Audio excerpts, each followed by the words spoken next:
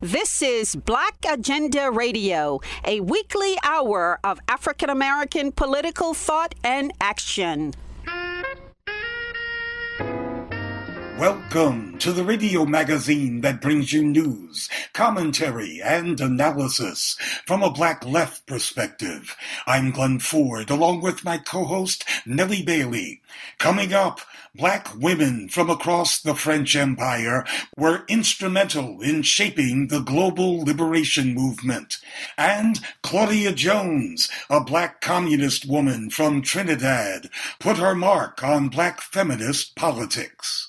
But first, the African People's Socialist Party has been around since the 60s. In a few days, the party will hold an important plenary session. Chairman Omali Yeshitela outlines his party's overall worldview.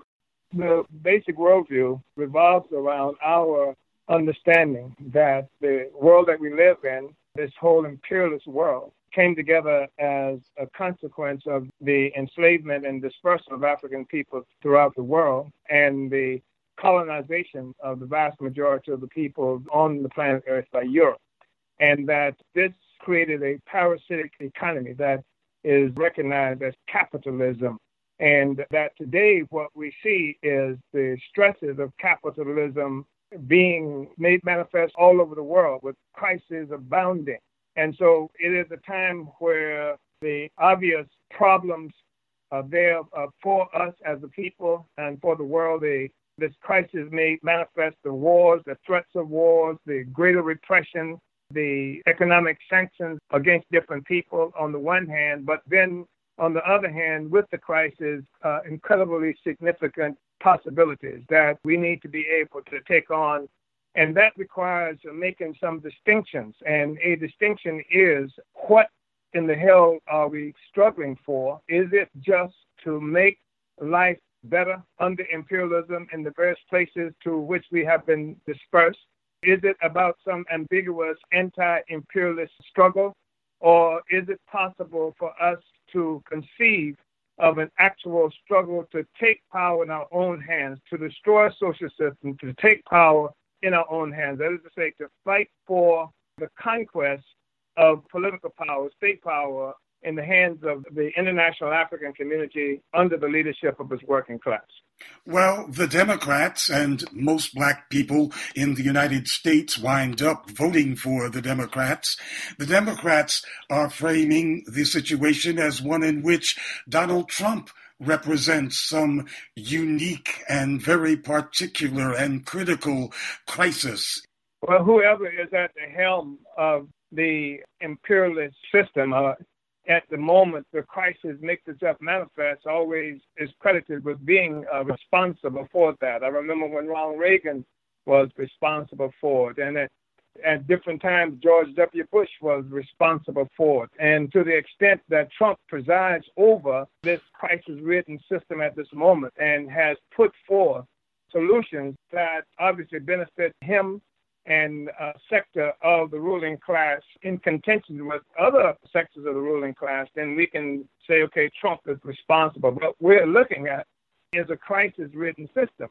And the system would not have mattered who was presiding over this. We saw Obama at a particular time presiding over the system, and we saw the Bushes over time presiding over the system. When I say the Bushes, I mean going back to George Herbert Walker Bush, the CIA president, the guy who became the president of the CIA and presided over, when he was vice president, of the spread of cocaine and drugs all over the world, while in the process of fighting against the heroic peoples in other areas who are trying to win their freedom from U.S. imperialism. So right now, the most recent culprit that we can point to is Donald Trump. And of course, Donald Trump puts his brand on everything. And therefore, how this bourgeoisie, the imperialist world, is attempting to deal with this crisis has his signature all over it, to the extent that someone else is not holding his hand. We can say it's his signature. And in the immediate time frame, how does the African People's Socialist Party propose to deal with the situation? Our fundamental strategic is to really build and strengthen the the regional components of our party throughout the world. That is in the Caribbean, that is in Africa, where we are extremely active, particularly in Southern Africa and growing so in West Africa. That's throughout Europe and in the United States as well. So we have created a strategy that we are really pushing to implement, and we call it the regional strategy, where the organizational task of our party is to build on the ground wherever we are, in every community, every nook and cranny, and to actually create competent, capable organizations that led by and occupied by cadre, by forces who have been in this whole process of the history of our movement, been shaped, molded, struggled with, and what have you, to provide leadership on the ground. We believe that we have to make every inch of earth where African people live something that is hostile to penetration, whether it's by a gentrifier, as is characterized in North St. Louis, or whether it is any other imperialist finish any place in the world, including South Africa. So the thing is that to really decentralize the party's apparatus under democratic centralism and share out much more of the responsibility of organizing concretely on the ground, turning every African community in the world where we can do it into a bastion of anti-colonial hostility, people who are conscious, communities that are conscious of being engaged in a struggle against colonialism. That's our primary task. And in the process of doing that, then we'll take on some of these issues to the extent that we are capable of doing it, that make themselves manifest. The very symptoms of the sick social system, we'll fight there. We'll demonstrate against the attempt to deconstruct the Venezuelan project. We'll fight against the wars that they are threatening against the people of Iran and what have you. But our primary objective has to be to build an actual capacity to destroy this social system. And we won't be taken off task by any other thing that's presented to us. The African People's Socialist Party has been around a very long time, but it's more popularly known as the Uhuru Movement. Yeah, the Uhuru Movement is something that we've come to be known as in part because of the slogan demand that we adopted some time ago that came from the Kenyan Land and Freedom Army, fought against the British in the 1950s, and that demand slogan was Uhuru. That was the demand, and that was the thing that terrified white settlers in Kenya and much of the world, this slogan demand. And so we adopted that slogan demand, Uhuru, and we did it because we think it's critical also because Uhuru is Swahili, and it means freedom in Swahili.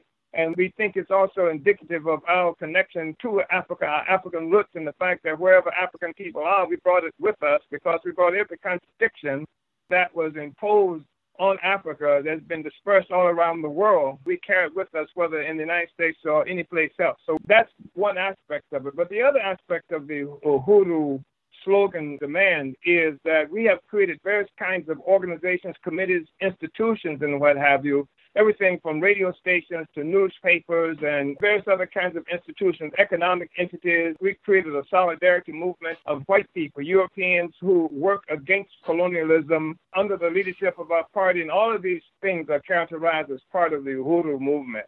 And so in many places, it's really interesting because even after we've only been in a place for sometimes a few months or a couple of years, and even the bourgeoisie or neo-colonial puppets refer to us as the Uhurus, and that's all right. Your party's national headquarters is in St. Petersburg, Florida, and you've got chapters around the country, but your most recent focus of intense attention has been St. Louis. Yes, and we are actually in the process of moving our headquarters to St. Louis. And St. Louis, the population in St. Louis is under extraordinary pressure. And it's true all around the world, because you look all throughout the United States and you see what people are commonly referred to as gentrification, the destruction of our communities, the removal of huge sectors of our population. And this is something that happens every time there is a need to satisfy some of the economic interests of the system that cannot occur through simple expansion outwardly. So they come back to our communities, they rig the economy and economic institutions in such a fashion that functions even like a counterinsurgency, which the primary strategic aims of counterinsurgency is a population and resource control. And so this happens to us all over. But St. Louis has been really hard hit, where you've got North St. Louis, where the highest concentration of African population is located, and you have hundreds and perhaps thousands of abandoned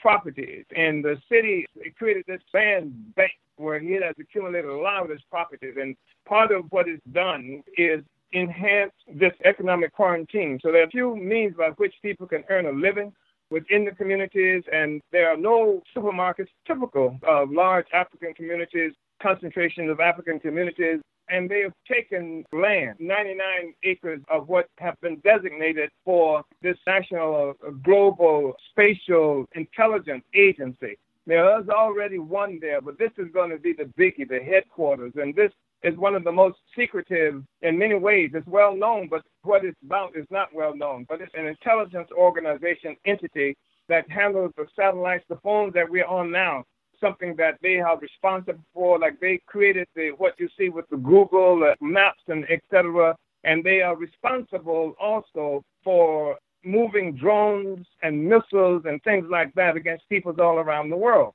So what they've done is they've taken immediately something like 90 some odd acres of land in North St. Louis, and they've pushed out a large sector of the population, and they're using the power of eminent domain, and then they are acquiring some 900 other acres surrounding that so they can put this NGA campus smack dab in the middle of the African community, and then it's going to have its own police force, and then the other 900 acres that are beyond the campus of 90 some odd acres will function sort of as a sanitized area in terms of where people will be living. All of this, of course, is going to impact the African community in a very serious way in terms of even remaining people being able to live there because of what it's going to do to property values. And they place this instrument, this entity in the middle of the African community that's going to be responsible for killing and massacring people all around the world. So they've created a certain kind of competition to some extent by people who call themselves contractors and things like who want to get the contracts to build the killing machine that's dispersing our community. So that's a huge problem. That's a huge thing. We've taken that on. We've created in St. Louis, we've changed an entire African community, something like a 10,000 square foot building that had been abandoned. We rehabbed, turned it into a Hoodoo house there. We've got 4 properties next to that and turned it into space. We will have a market space there. We will have a space for entertainment and what have you. We've changed the entire community, so we're encouraging even others who are not a part of our Hoodoo movement. They are beginning to spruce up and bring their businesses, Africans bring their businesses there. We've got a huge entity where we are creating a bakery and cafe, and we are also doing a workforce kind of a training center. So for Africans who get out of prison, they can come and work in this cafe, and we've purchased something like 4 flats where they will be able to live while they're doing that. So we're transforming, doing a major thing there. We've got no work, no help from any of the politicians or anything like that. And we're still, struggling to make it happen. And in fact, some of the politicians are concerned about that. At the same time this is happening, the city of St. Louis did a stealth election a few years ago that would reduce the number of wards. And they want to reduce that by half, which means that instead of there being 24 alderpersons, there will only be now 14 alderpersons, which means that they will cover much larger territory, which means that it would take much more money to run for office, which means that there's a greater distance between the people and the people who are supposed to elect them. And it also means that the corporate big developers and things like that will have even greater influence over the political situation there. So we're fighting all of that in St. Louis right now. It's a major, as you said, we're really intensely involved in development there. And we can see incredibly important things happening. The African People's Socialist Party, I think it's fair to say, considers itself to be a vanguard party, although you may use other terminology. But you also engage in coalition politics. Yes, we are a vanguard party. And I know that is a term that became problematic for some folk after the 1960s, but it just speaks to the kind of organization we are. And it speaks also to what we call on from our membership, which doesn't mean that all of our members live up to that all the time, but that's what we are. We are a vanguard party. And in fact, the theme of our 7th Congress was Vanguard, the advanced detachment. And this theme of this plenary is vanguard up, the unity between theory and practice. So, the saying goes that the conversation is the cheapest commodity on the block. Everybody's got one, but it's not so much what you say, you believe this, and how does that relate to what you do, what the practice is. And so for us right now, the whole question of theory is a critical question. What is your philosophy? What in the hell do you believe in? To what end is any struggle that we're involved in as a people? And how does that inform the practice that you're engaged in? And whether you have some theory that's being implemented. Is it just theory as a concept, but is it something that can actually be implemented in the world?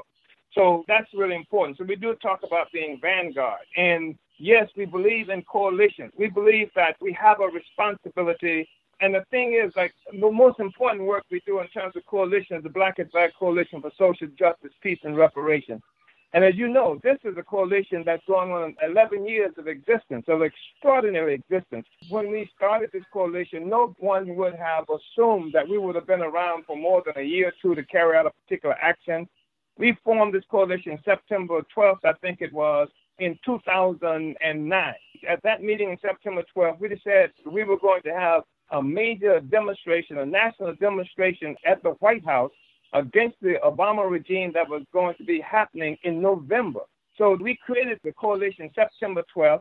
We said we're going to have a national rally and march on the White House and a conference coming from that in November. And that was extraordinary. And it was extraordinary for a number of reasons, the short time that we had to make that happen. And also it was extraordinary because this was the first national demonstration that had occurred against the Obama regime. And that meant that we had to go upstream against a lot of forces who, many of them call themselves communists and nationalists and the rest of that, but they had embraced the Obama regime in a deep, profound, sloppy lip lock that made it difficult for them to even conceive of that. And there was hysteria in some areas of our community. When I say hysteria, I mean real ecstasy, ecstatic hysteria. What did you call that thing when religious people go over these experiences? But that was what we went up against. But it was a successful mobilization. It was prescient in the fact that we anticipated, we knew who this guy was. We knew that he was imperialism just in a black face. And we had no confidence in imperialism just because of the complexion of the one who presided over it. So that was an amazing thing. And this coalition has existed now going on 11 years. That was Omali Yeshitela, chairman of the African People's Socialist Party. The French colonial empire stretched across much of Africa, Asia, the South Seas, and the Caribbean, and has not been fully deconstructed even in the 21st century. Annette Joseph-Gabriel is a professor of French and Francophone Studies at the University of Michigan in Ann Arbor. She's written an important new book titled Reimagining Liberation: How Black Women Transformed Citizenship in the French Empire. I think these women were, in some ways, just really ordinary people who were just fed up with the injustices and inequalities of colonial rule. And so there are 7 of them in the book, spanning from Martinique. So I look at Suzanne Césaire and Paulette Nardal. And then I move to Central Africa and look at Jeanne Vial and Eugénie Ebouetel. Ebouetel, I think, is sort of beneath the shadow or sort of works in the shadow of her more illustrious and well-known husband, Félix Eboué. So they're both from French Guiana and find themselves in Central Africa as colonial administrators, which is an interesting position for them to take. And then we sort of end with Awa Keita and Andre Blouin in West and Central Africa, and then Eslanda Robeson from the U.S., who travels all around the world and also finds herself in French Central Africa. And the reason I'm so fascinated by these women is that despite the different geographies, right, that they come from, the different geographies that they spanned, the different places where they traveled, they were particularly committed to doing work that was transnational in scope. And that's one of the things that I admire about them, is that they understood from the beginning that what they were fighting against, white supremacy, was global in scale and in scope, and that their resistance and then their subsequent sort of imagining of new worlds also had to be global in scope. And then the other thing that I really admire about them is just how great the sacrifices they made were. I think that it's a bit of a pity that those sacrifices are no longer really recognized, but they made huge sacrifices, anywhere from being incarcerated in concentration camps during World War II, to having their passports taken away, to being sentenced to death by the state, to going into exile. They were ready to give their lives for what they believed to be a truly fundamentally important cause, which was freedom and liberation in the Black world. I don't think that those are sacrifices that should be obligatory, but the fact that these women were willing to make them is something that I really admire. Yes, you speak of these women and what they did, how they behaved in a world that was threatened by fascism, but they lived under French colonialism, and they made the connection between colonialism and fascism as two kinds of manifestations of white supremacy. Yes, absolutely. So when we think about the connection between colonialism and fascism, or when we think about fascism as colonial chickens come home to roost, we think about writers like the Martinican writer Aimé Césaire, who makes that argument in his discourse on colonialism. And what I'm arguing and what I show in the book is that there were also women who were making that connection, and they were making that connection in ways that highlighted the important roles that women had to play, that women were already playing, particularly because they were experiencing also patriarchal domination embedded within colonialism and fascism. And so, they made these connections in really fascinating ways. And that's why you'll find, for example, someone like Jeanne Vial, who was a spy in the French resistance. So an African woman who was a spy in the French resistance in Marseille, who ends up going to prison for her activities, starts a women's magazine once the war is over, once World War II is over. And she says, what we've been doing clandestinely, we now do openly in the light. And she's thinking in that moment about fascism, her fight against the Nazi collaborationist regime in France, and how that fight now transforms into a fight against colonialism once she becomes elected to the French Senate. So right along there with Aimé Césaire, these women were also thinking along these lines. They were making these connections, and they were arguing that gender also plays a role in how the intertwined oppression of colonialism and fascism are felt by women in the French colonies. Well, lots of French people opposed fascism and opposed the Pétain government that aligned itself with German fascism. But what about folks on the left who opposed fascism but didn't agree with these colonized subjects on the evils of colonialism? That was a struggle. That was a struggle for a lot of the women who had placed their faith in the French Republic. And so for them, fascist France that collaborated with the Nazis was a different France from the French Republic. And they believed that the restoration of the French Republic, the restoration of the values of liberty, equality, fraternity would ensure or bring about their liberation. And when that didn't happen, it became a real kind of existential and ideological struggle for them. It was particularly painful for them to, for example, for those who were elected in the French National Assembly or the French Senate, to find themselves making the same arguments for freedom, this time on behalf of the colonies, and to hear those arguments be shut down by their compatriots on the left. And so that was a particularly difficult moment for them. And I think what happens in the book is that you start to see a transition over time. Once you get to someone like Awa Keita in Mali in the 1960s, she's no longer thinking about the French Republic as the guarantor of liberty because she's been let down also by the French left.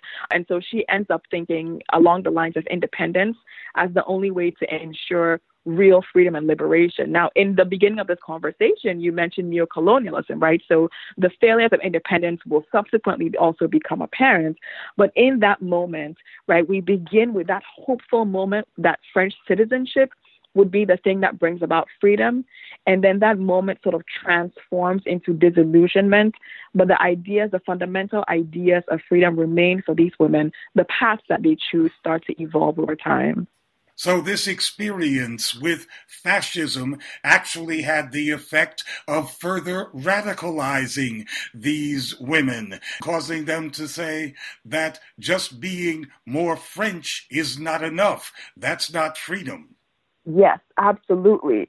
So the myth of assimilating into France, into the French Empire, was just completely shattered for them. Being French in the way that France defined it would not bring about their freedom. Hence the title of the book, right? For them, their argument was, then let's transform what it means to be a French citizen, that I can claim to be an African woman, I can claim to be Black, I can claim to be Antillean, I can claim multiple geographies and spheres of belonging and still be French in a way that doesn't just sort of make those different belongings additive, but in a way that actually transforms Frenchness fundamentally, even for white French people that we think of as quintessentially French. And so that's what happens. I think that radicalizing happens for some of the women, for others it doesn't, but for all of them, certainly questioning what Frenchness and French citizenship means was at the core of the work that they were doing. They were like, if France is arguing that we all simply need to be more French to be civilized, then let's completely explode those categories so that more people can also have access to the things that French citizenship guarantees without having to erase their fundamental identities and other communities to which they belong. Now, these women that you study come from very different circumstances and backgrounds. Some of them are in metropolitan France, but others are deep in the rural backwaters of the colonies. Yes, absolutely. And I think it was so important for me to be able to consider different perspectives and different lived experiences under colonial rule, because I think that we tend to focus on the areas that colonial rule itself privileged, on the areas that were more resource rich. So we'll think a lot more about Senegal, for example, on areas where France had a more long-standing relationship. So we'll think about a place like Martinique, for example. But then what happens to the Central African Republic, where people also lived and died under colonial rule? What happens to the women in rural areas in Mali, who were also ardently on the forefront, on the front lines of fighting against colonialism? And more importantly, what happens when we bring these different spheres together? And I think what happens in the book is that we end up with different understandings of what liberation and freedom could look like, particularly based on these different lived experiences. So yeah, I think that's one of the reasons why I tried to cast as wide a net as possible and to see what are the different blueprints that the women set out for us, because we're also fighting today these same injustices and inequalities on as many fronts. And so it's important to have as many blueprints as possible to have this composite image of what freedom could look like.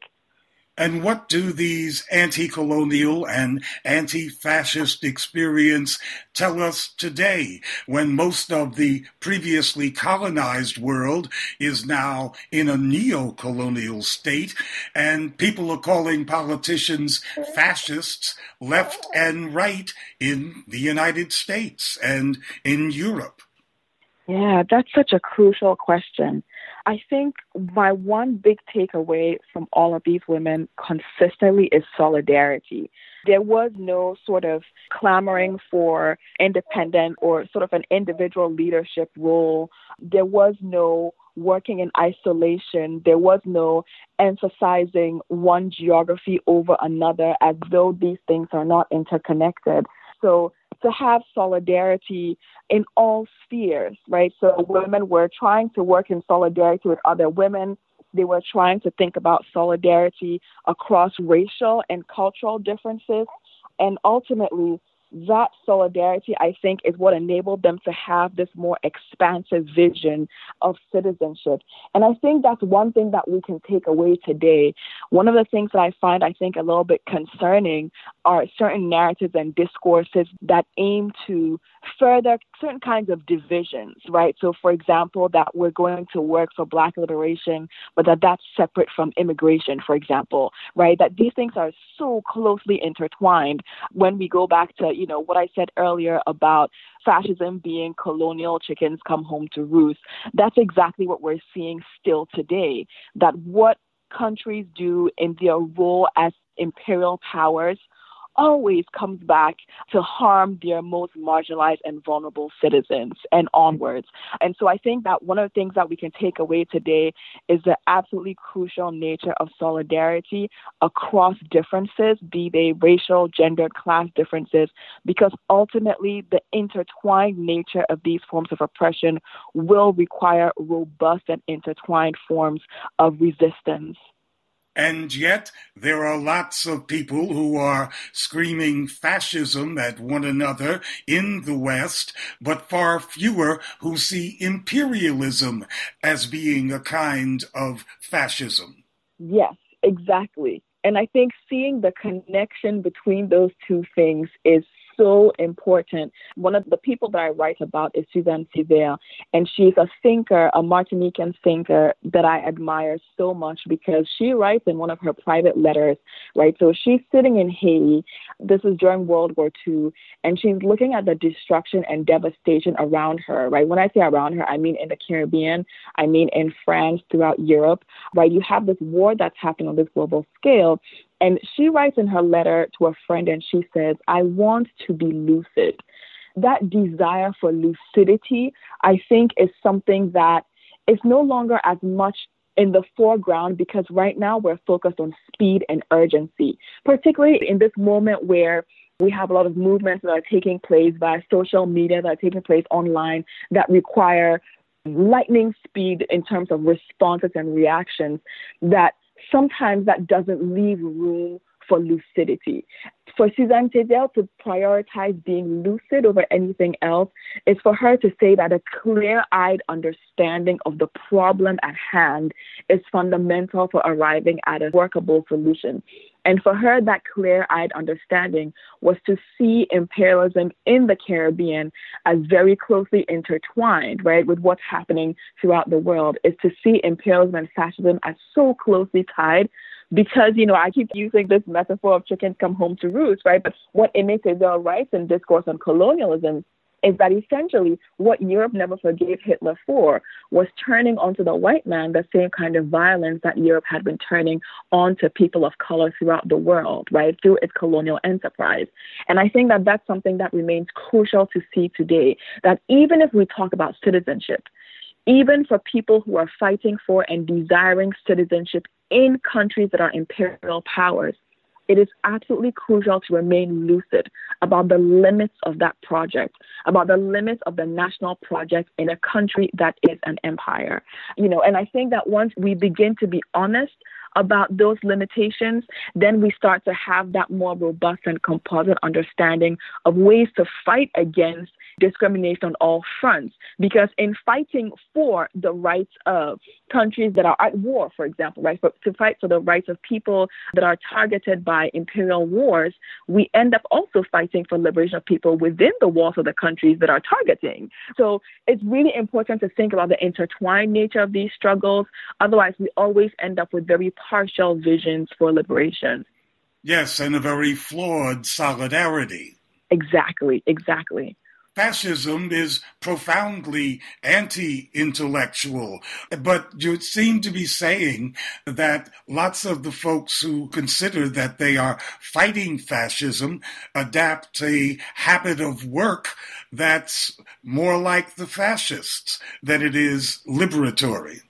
Yes, Brendan, I think that's what we get when we have these sort of partial projects for anti-fascist struggle. I'm really intrigued by your formulation of fascism as anti-intellectual. I think that's absolutely spot on.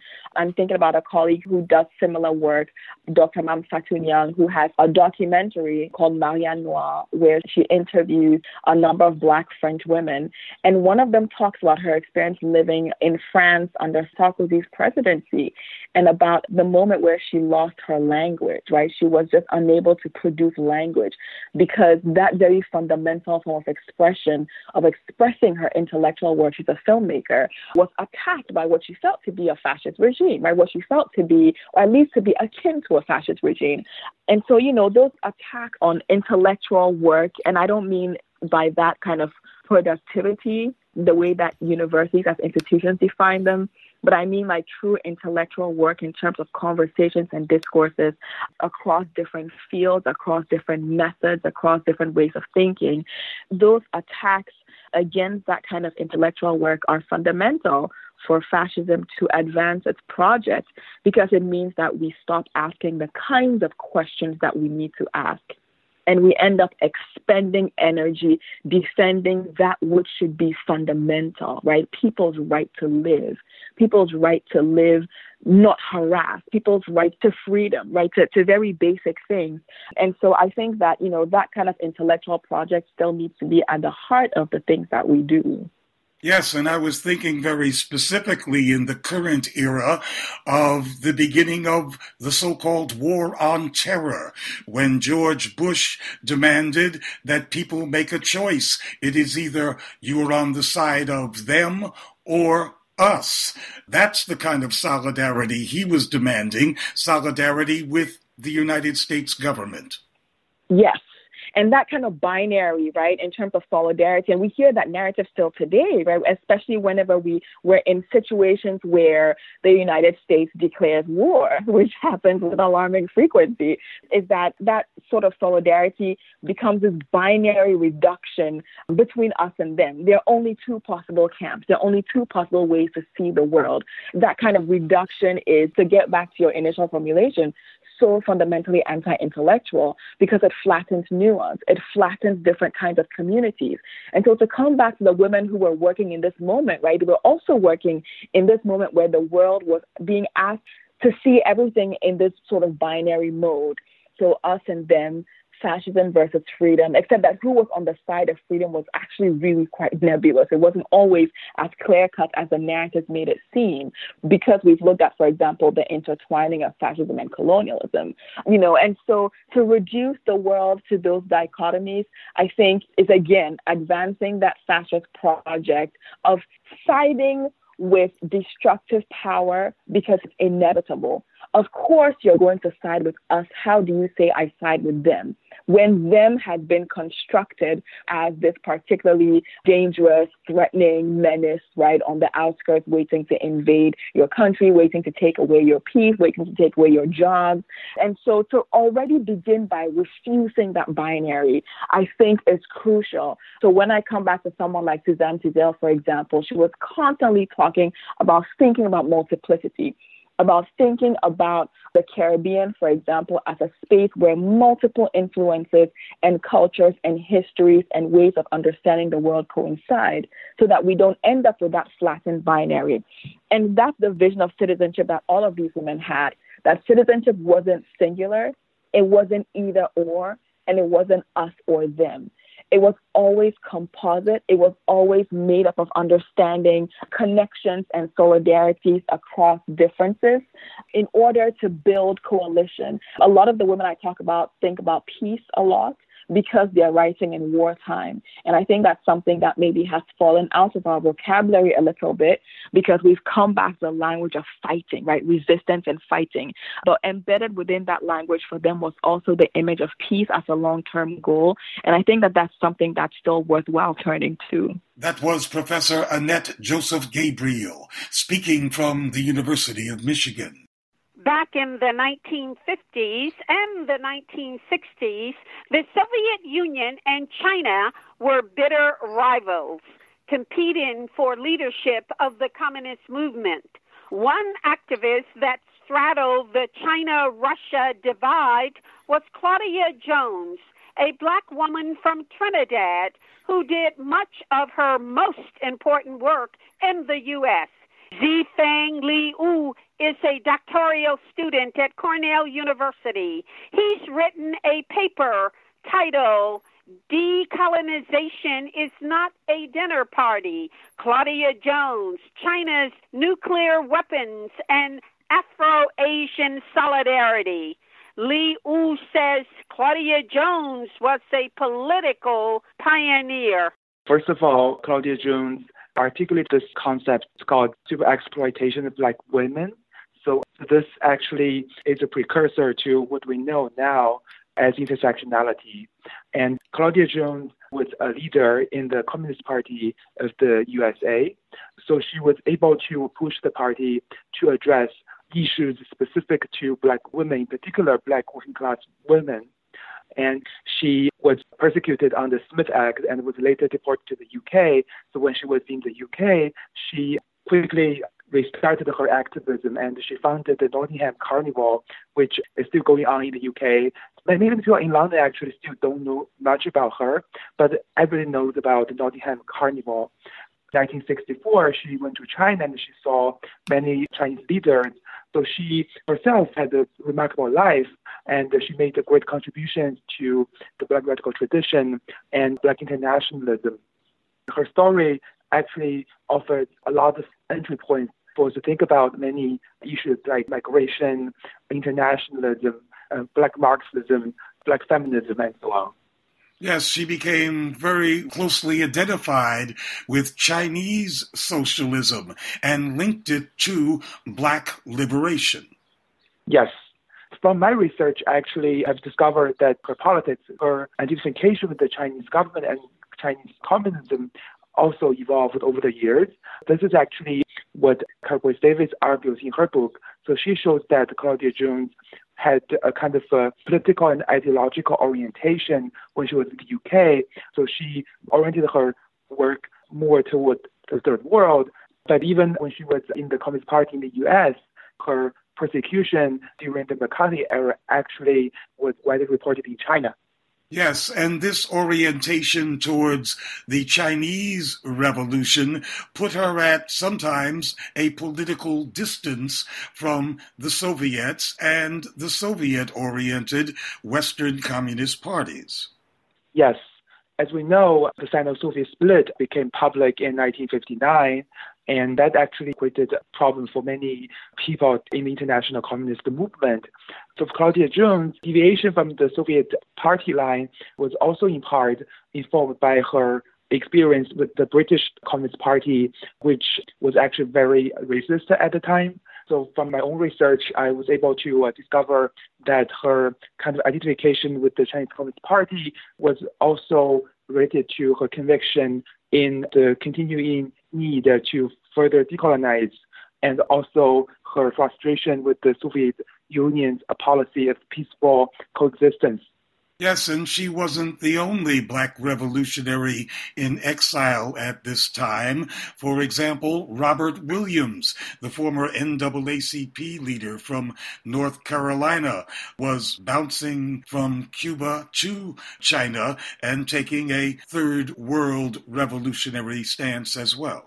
Yes, the case with Robert F. Williams was a little bit different because Robert F. Williams didn't really politically come of age in the context of the Communist Party. As we know, he was a leader of the NAACP in Monroe, North Carolina, and then he was later framed and he had to flee the country. So he went to Canada and then Cuba and finally China. But when he was in Cuba, he was able to travel to China twice. And I would say those two trips actually were most important for him to really understand China and to identify with China. So one important moment was when Mao Zedong issued a statement in 1963 to support the Black freedom struggle in the U.S. And Mao actually did that in response to Robert F. Williams' call for foreign leaders to voice support for Black activism. You say and write that Jones refashioned herself as a third world revolutionary, and it appears that she was a precursor to the tendency in the later part of the 1960s of Black revolutionaries, and this includes the Black Panther Party certainly, to identify with Vietnam and Korea as well as China and with the armed revolutionary movements in Africa and Latin America, and not to talk much about the Soviet Union. Yes, this actually had a lot to do with the kind of policy of the Soviet Union towards the Third World compared with China's policy. The Soviet Union in the 1960s wanted to maintain the Cold War status quo by peaceful coexistence with the West, in particular the United States. And the Soviet Union wasn't really as an ardent supporter of Third World liberation movements as China. And so many Black revolutionaries at the time were very impressed with the China stance on the Third World. And also because China is a country of people of color, so these people thought that the experience of the Chinese Revolution and Mao's own conception of Chinese Revolution and Marxism, which in itself is a kind of revision of Marxism, could be of use to Black liberation movement. But in fact, especially in the 70s, but also in the 60s, the Soviet Union was giving a great deal of material support to anti-colonial revolutionary movements in Africa and in Latin America. And China often set up counterposed rival organizations that often played a counterproductive role in Africa, in Angola specifically. Yes, that was in the 1970s. The relationship between China and the larger Third World actually also evolved with China's changing diplomatic position and also the larger global context. So in 1959, that was actually the end of the first phase of the Cultural Revolution. So the Chinese government decided to gradually kind of deregularize the country, even though this whole process was also filled with tension and contradiction. But in particular, in 1971, Nixon visited China, Kissinger visited China, and that was actually a turning point to show that China had reconfigured its own foreign policy. So in the 1970s, China decided to rejoin the world and also as a way to fight against the Soviet Union. So I would say in the 1970s, China had a kind of reorientation of its foreign policy. And so China supported whatever forces that were against the Soviet Union. That actually was what happened in Angola when China sided with the imperial forces at the time. Yes, quite a turnaround. But of course, Claudia Jones did not live to see that change in policy. Yes. When Claudia Jones was in China, at that point, China actually had already launched its campaign to win the minds and hearts of people all over the world. And particularly in 1963, with the publication of Mao's statement, so China actually launched a very comprehensive campaign to educate people in China about Black radicalism and Black history. But the Chinese government also sent news dispatches and publications all over the world to show that the Chinese government cared about the Black freedom struggle and wanted to show support to Black revolutionaries. So when Claudia was in China, that's what she saw. So she was very impressed with China's nominal support to the Third World, and she was excited to see socialist construction going on in China, and in particular, women's status there. Yes, so when Claudia Jones and Robert Williams and later Black Panthers went to China and to Korea, it was not because they were in desperation, but because there was an open invitation. Yes. So in the case of Claudia Jones, China actually was a part of her Asia trip. So she was, first of all, in Japan for a conference on the hydrogen atomic bomb. And so at the conference, she was invited by the Chinese government to travel to China with a Latin American delegation. And in the case of Robert F. Williams, he went to China also with the invitation from the Chinese government. So when Mao actually issued his statement in 1963, the statement was handed to Robert F. Williams by the Chinese ambassador in Cuba. Nowadays, most peace activists would look askance at anyone who hails the explosion of an atomic weapon. But Claudia Jones did praise and acclaim China's achievement of nuclear power. Yes. The issue of nuclear weapons in the Cold War was a kind of rallying point for people from a variety of political positions to really argue for peace. But for Claudia Jones, peace had to be established upon true decolonization and liberation. So for Claudia Jones, nuclear weapons in the possession of the third world could actually be useful for the liberation and decolonization of the third world. And she believed that only after the decolonization of the third world was achieved could people actually talk about peace. So I would say Claudia Jones also articulated this in the context of Soviet policy of peaceful coexistence, and she was very impressed with China's position that the third world should actually possess nuclear weapons. So in this way, I would say we have to understand the larger historical context to understand why Claudia Jones supported China's nuclear weapons program. And another reason why she did that was because she was also deeply impressed with the fact that China was able to develop nuclear weapons.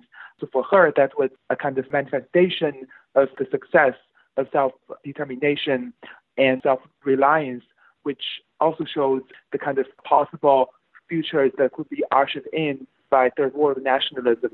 So Claudia Jones and others were saying on the international scene, no justice, no peace, no third world liberation, no peace. Yes, exactly. And also China's own insistence on possessing nuclear weapons was also a way to intervene and disrupt the international status quo, because what the Soviet Union wanted was to maintain the status quo. So for the Soviet Union, instead of a struggle, there should be kind of a peaceful economic competition. But for Claudia Jones and many other revolutionaries at the time, struggle was key to decolonization and was key to fostering a new global order. Why don't many folks know the name Claudia Jones? Why isn't her name a household word? Well, there are many reasons. So first of all, she was a Communist Party member and she never left the Communist Party. And as we know, anti-communism still lingers on, but anti-communists destroyed many leftist organizations and also made a lot of people who actually participated in many leftist causes later denounce their connections to the left. And also we know the overlap between anti-communism and anti-racism. And so Claudia Jones, as a Black woman, endured sexism, anti-communism, and anti-Black racism. And so I would say all these forces contributed to the erasure of her from the public discourse, but also she was deported from the United States. Deportation was also devastating to her work in the U.S. But according to Carlos Davis, Claudia Jones able to refashion herself in the UK to continue her work. And she founded the first Black newspaper in the UK, but she died in 1964. After that, she still had a kind of influence in the UK, but only among the radical people. So I would say the kind of recovering of Claudia Jones is part of our work to really decolonize the academy and to really try to learn more from the Black radical tradition to see what we can do to make our world a better place. Yes, in recent years, Claudia Jones has been embraced by Black activists, and you characterize her as one of the godmothers of intersectionalism. Yes, definitely. Even though she wasn't really the first person to think intersectionally, what she did in the Communist Party USA and her influence on Black feminism was actually very important. So a lot of scholars have shown how the Black feminist movement in the 1960s and 1970s was very much formed by the Black women from the left, including Claudia Jones. And we can actually see that the kind of Black left feminism that Claudia Jones articulated was very much in, for example, the Combahee River Collective statement. So I would say Claudia Jones was an important person in fostering what we know as intersectionality. She definitely wasn't the first person to do so. A lot of Black women activists before her had articulated similar things, but Claudia Jones definitely had a great influence. The larger project in which Claudia Jones is a central figure is to consider Black feminism engaging with the world politics, Afro-Asian Solidarity. So what I'm trying to do is also to establish Claudia Jones as a central figure in articulating Afro-Asian Solidarity. But also I want to show that the work was very hard, and people like Claudia Jones had to navigate the kind of rapid waters in politics. So I showed how she navigated the China-Soviet split and also different, formations of solidarity. So I want to show that it was hard for people to do that. Another thing that I want to show, to what degree Black women who talked about solidarity were able to articulate a politics that sometimes might be different from, for example, the Chinese party line. And I have been able to discover that in the case of Claudia Jones, even though she sided with the Chinese Communist Party, she, in her own writings, seems to be reluctant to criticize the Soviet Union, because for her, what was important was to really forge a global anti-capitalist solidarity. And this actually was the same with Shirley Gordon Du Bois as well. So I want to show that the Black women were able to insert ideas of Black feminism into China, but also they were able to articulate their own independent politics different from the Chinese party line. And they always had their own people, their own struggle in mind. So what I'm trying to do is to show that the Black women were definitely not dupes of communism. You've been listening to the Black Agenda Report on the Progressive Radio Network. Information for liberation.